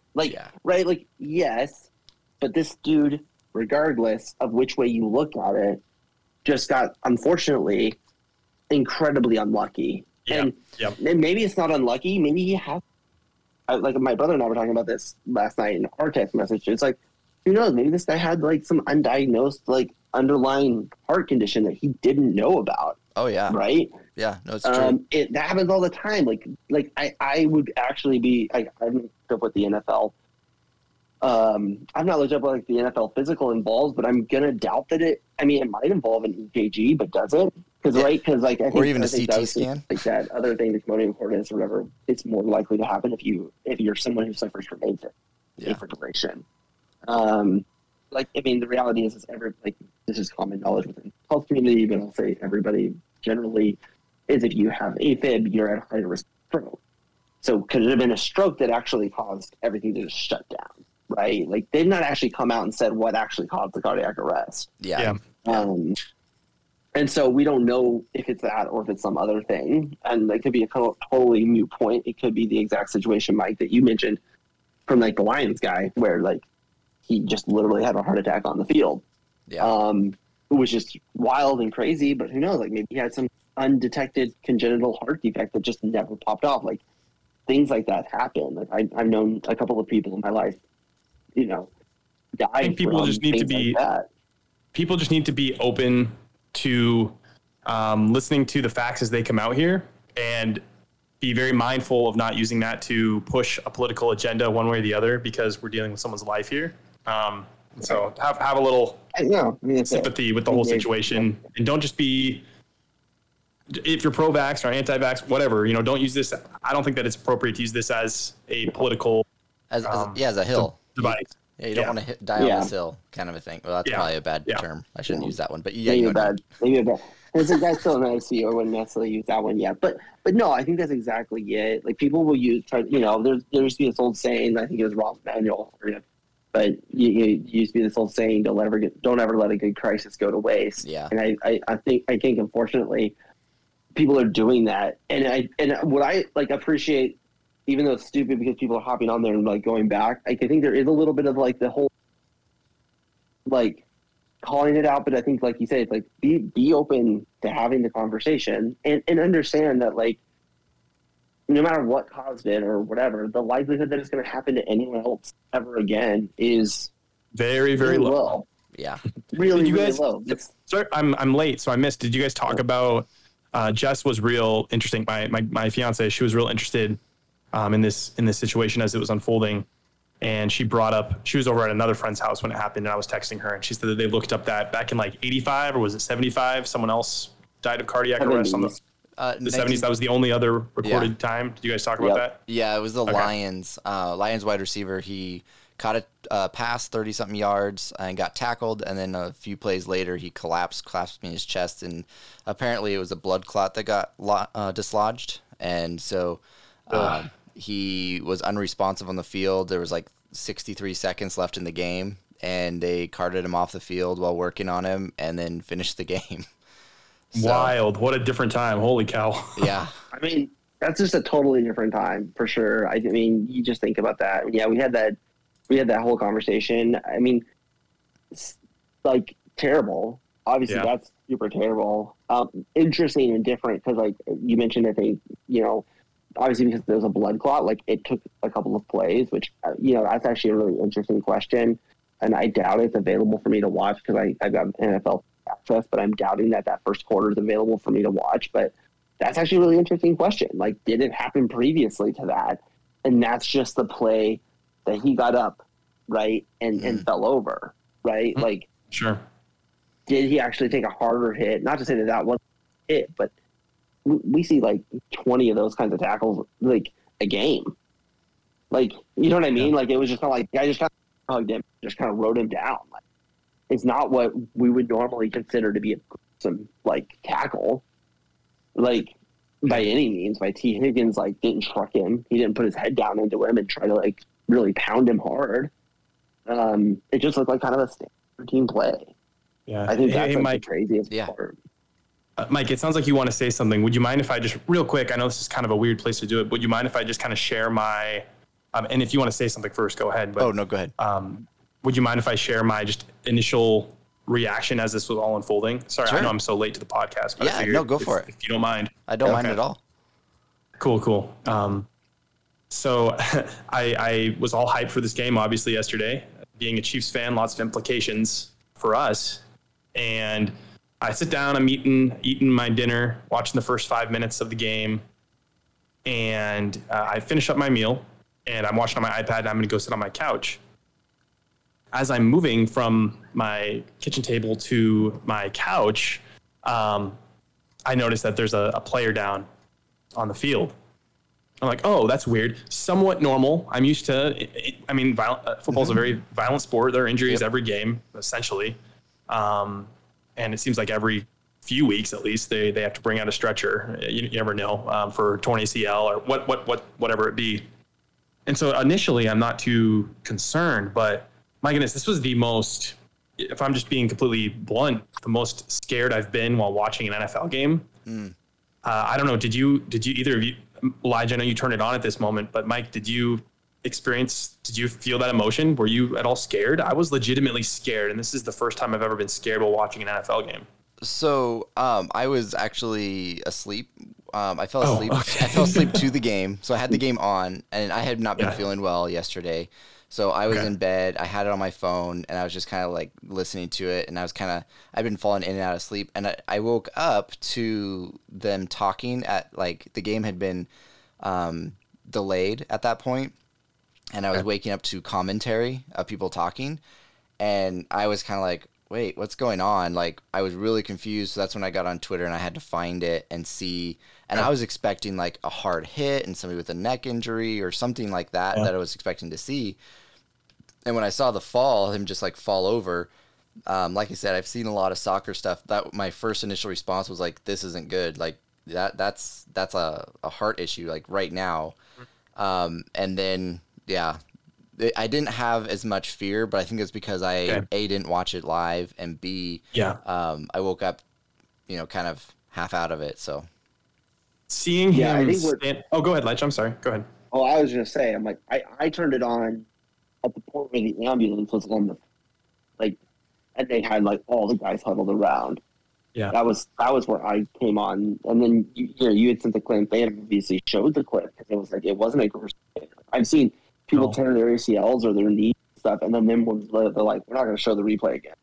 Yeah. To you. And they showed the replay on that one like over and over and over again. Yeah. It was so eerie seeing him take that hit a routine tackle, but him standing up and then his body going essentially lifeless. Yeah. Just ragdolling. We talked about that earlier. It was he was dead at that point. I mean, his heart was stopped. And so at first I thought, oh man, that's got to be one of the worst concussions. He must have hit his head and he's just KO'd, like a delayed knockout. Yeah. And then when, was it Troy who said they were administering CPR? Or was it Joe Buck? I think it was Joe Buck. Yeah, I think Joe Buck said that they were administering CPR. That was the first time I've ever even thought of them doing that on a football field, because this is such a bizarre and just such a once in a 100-year injury. I was legit emotional and scared for this guy's life, being 24, healthy, peak of fitness and everything. Yeah. Just seeing this all unfold and the uncertainty and the silence, and they kept just cutting to commercial break, coming back with very brief updates. And anyways, I just kind of wanted to share my as I experienced it in real time, because I doubt we'll see this kind of thing again in our lifetimes. But what a surreal thing. And obviously I wish I've been praying for him and wish nothing but the best for him as he hopefully recovers. Has there been any update? The only thing is I've heard that they've reduced the amount of dependency on oxygen. I haven't looked at anything. Okay. Yeah. Okay. All right. Well, anyways, that's kind of my little 2 cents there on experiencing it being such a scary and surreal moment. But go ahead, Mike. I was gonna say it would be really cool. I mean, I know, Elijah, you work in the hospital area, but I don't know how advanced your knowledge is.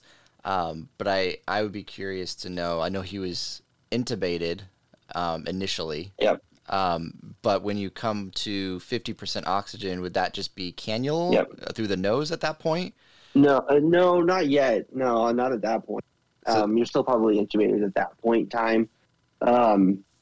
And it's really hard it's kind of hard because like non-medical people were telling you what his dependency on oxygen was. Yeah. So they have specific amounts. Like they have I want to know his liters. I was like, what liters is he on? Right, exactly. There's different types of oxygen. So like there's high flow oxygen, which is like a version of, so there's BiPAP, right? There's BiPAP, CPAPs, etc. So like, we know he's intubated, he's full vent, but there's varying degrees of ventilation below that aren't intubation. I've not heard anyone talk about him being extubated at this point in time. So he's not been extubated unless someone says he's no longer in a, he no longer has a breathing tube, whatever is common term, but like extubated would be what the medical term would be. I don't think he's been extubated, which means he's still on a full vent. They're just reducing his dependency on that. At this point in time, which is what I would probably expect, they're gonna have to figure out, like, can we turn this thing, pull it out? We're gonna need to like have high flow oxygen. They probably have high flow going for him, and they start to just, what they do is they'll make those adjustments and they'll just see what happens to his O2 numbers. His OSATs, like what his oxygen saturation is, his blood, basically, and start to make some of those adjustments. We don't know yet if there's any brain damage, do we? Correct. Yeah. No. Okay. No. There's been no updates as far as that goes. So pretty standard protocol practice is that when someone has a heart stoppage, that they go, into like a medically induced coma for 24 hours to kind of allow like inflammation, things like that, to kind of get under control, kind of get your body kind of basically kind of to the best fighting chance that you can get to. Before they start to bring you out of that, and that might last longer, but they'll keep him sedated on purpose because they don't want to have to deal with, because there's a lot of things that go into. You got to think about the psychology part of that, right? The last thing he knew was he was on the field. If he comes to and he doesn't have any brain damage, which I'll be really honest, is probably unlikely if they didn't. Yeah, quite a miracle. Administering CPR right away. It doesn't take very long for you to get brain damage from the lack of oxygen in your brain. Is very quick, and so, but let's say that he doesn't, he's still going to have a visceral response to being on an event or something like that, too. So, yeah, and I'm guessing his heart's working fine. Like never mentioned, this is a thing where like, what kind, like there's really kind of things like what kind of machine he's on. For example, makes a difference for you to know about the situation. Yeah. So, by the way, here, I don't know if you guys have seen this video, but I'll play it real quick. So if anybody's listening who is wanting the rights for it, it was tweeted from Andy Holloway, but it's an interview with his uncle, I guess. It was posted 3 hours ago. So this is the most recent. I did see that one. So here it is for anybody who hasn't seen it. It's about 3.5 minute clip. Uncle T, can you give us an update on how DeMar's doing at this time? Right now, they got him on a ventilator, so they're trying to get him to breathe on his own. So we're just kind of taking it day by day. Still in the ICU. They have him sedated. So just continue to administer the medical treatment that they've been doing. I'm really, really thankful for the staff, the medical staff that's been working with him. They've been truly awesome and helping him with his recovery. It was a really, really, really, truly scary scene to witness that yesterday. I mean, as everyone in the country probably can agree with. I would have felt the way I felt no matter who it was, but for it to be my nephew, man, it was especially more of a gut punch to see that. But I'm thankful that he's still here, he's still alive, and he's still fighting. And like I said, we're just taking it day by day, and continuing to let the medical staff do what they do. Can you describe what the last 12 hours have been like for you and the family, seeing the injury and then now in the hospital?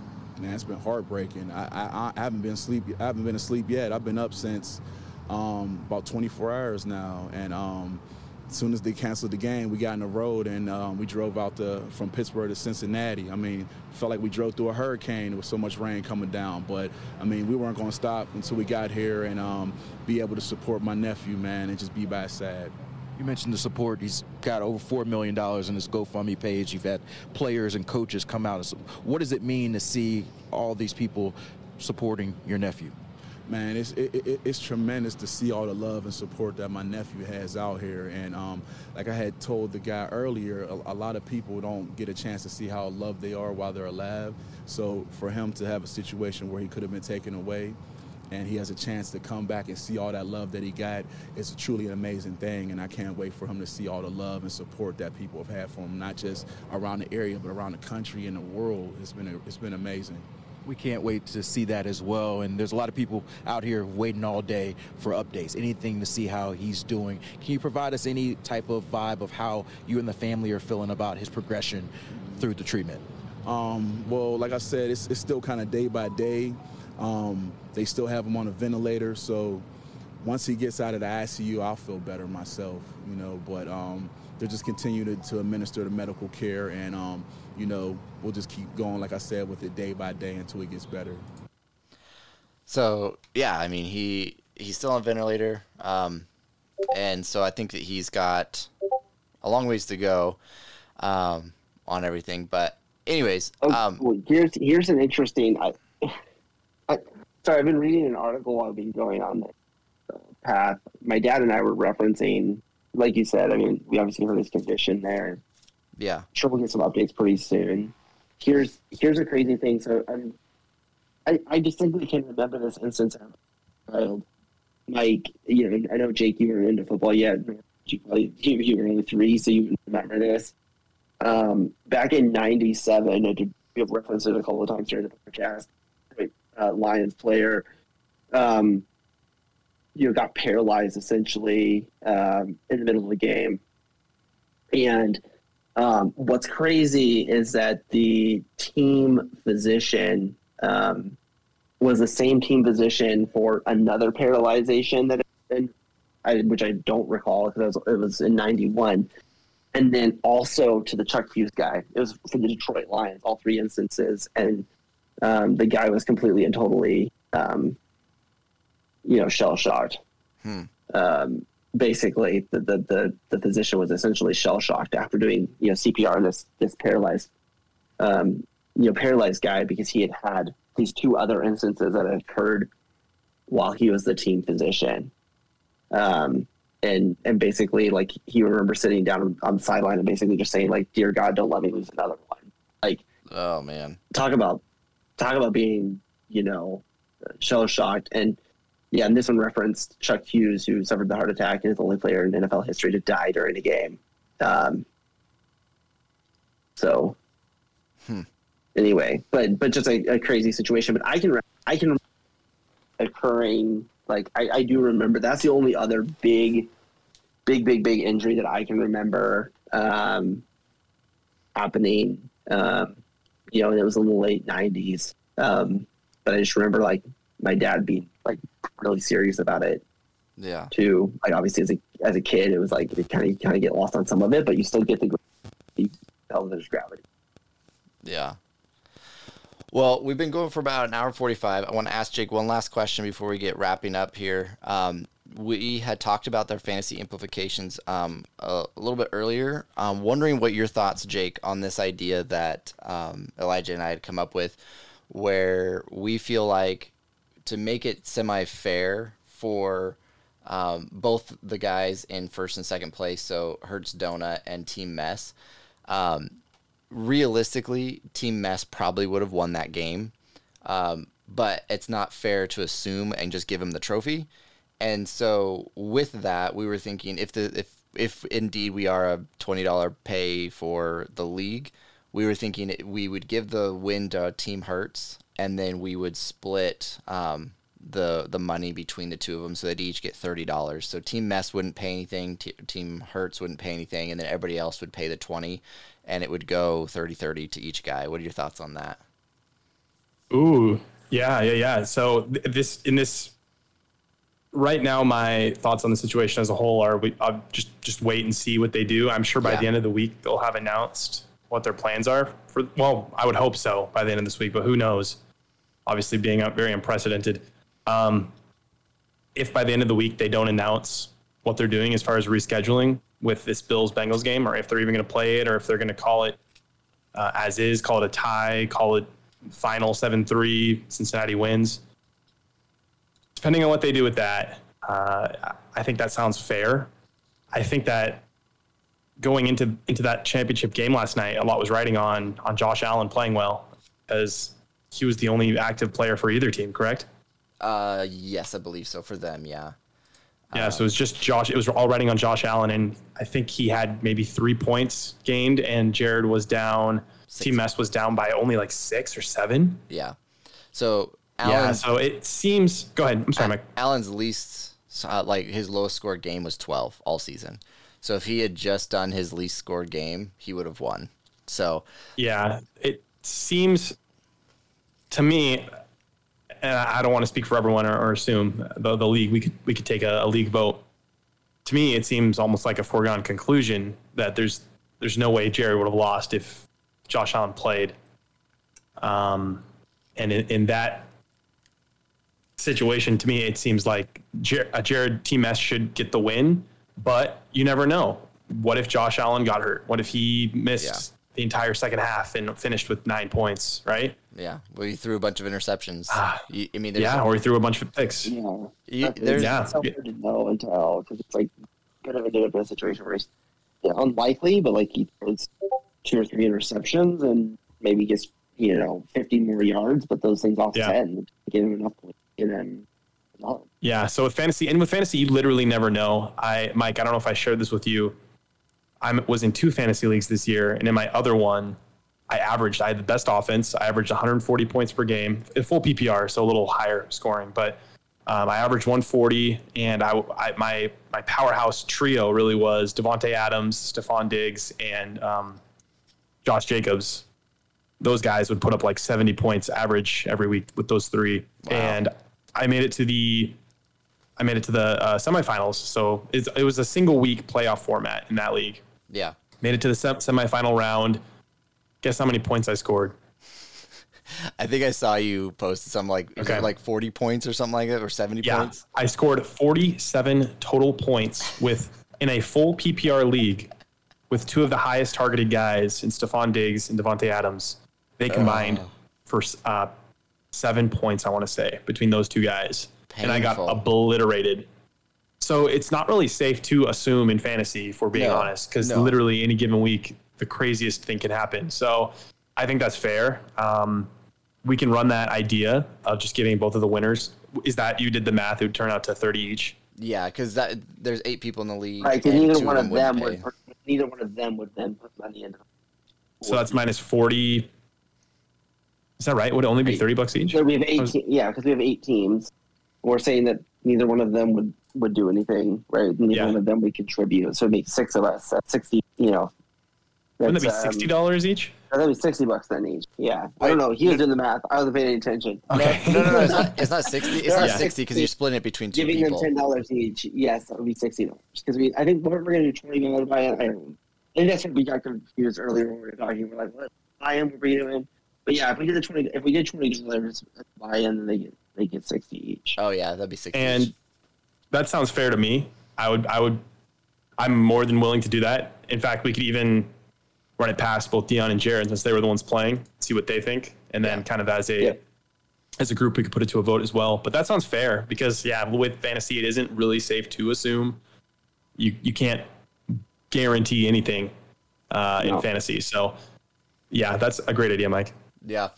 You'll have to go back and listen to the first part. We had some interesting ideas for the league stuff later and all that fun stuff. But yeah, I think I'll go ahead and wrap it up because it's going to take a while for it to transfer off my computer. And so I might be posting this a little bit later tomorrow. And then no one's going to listen to the whole thing because we've gone and babbled on for 2 hours.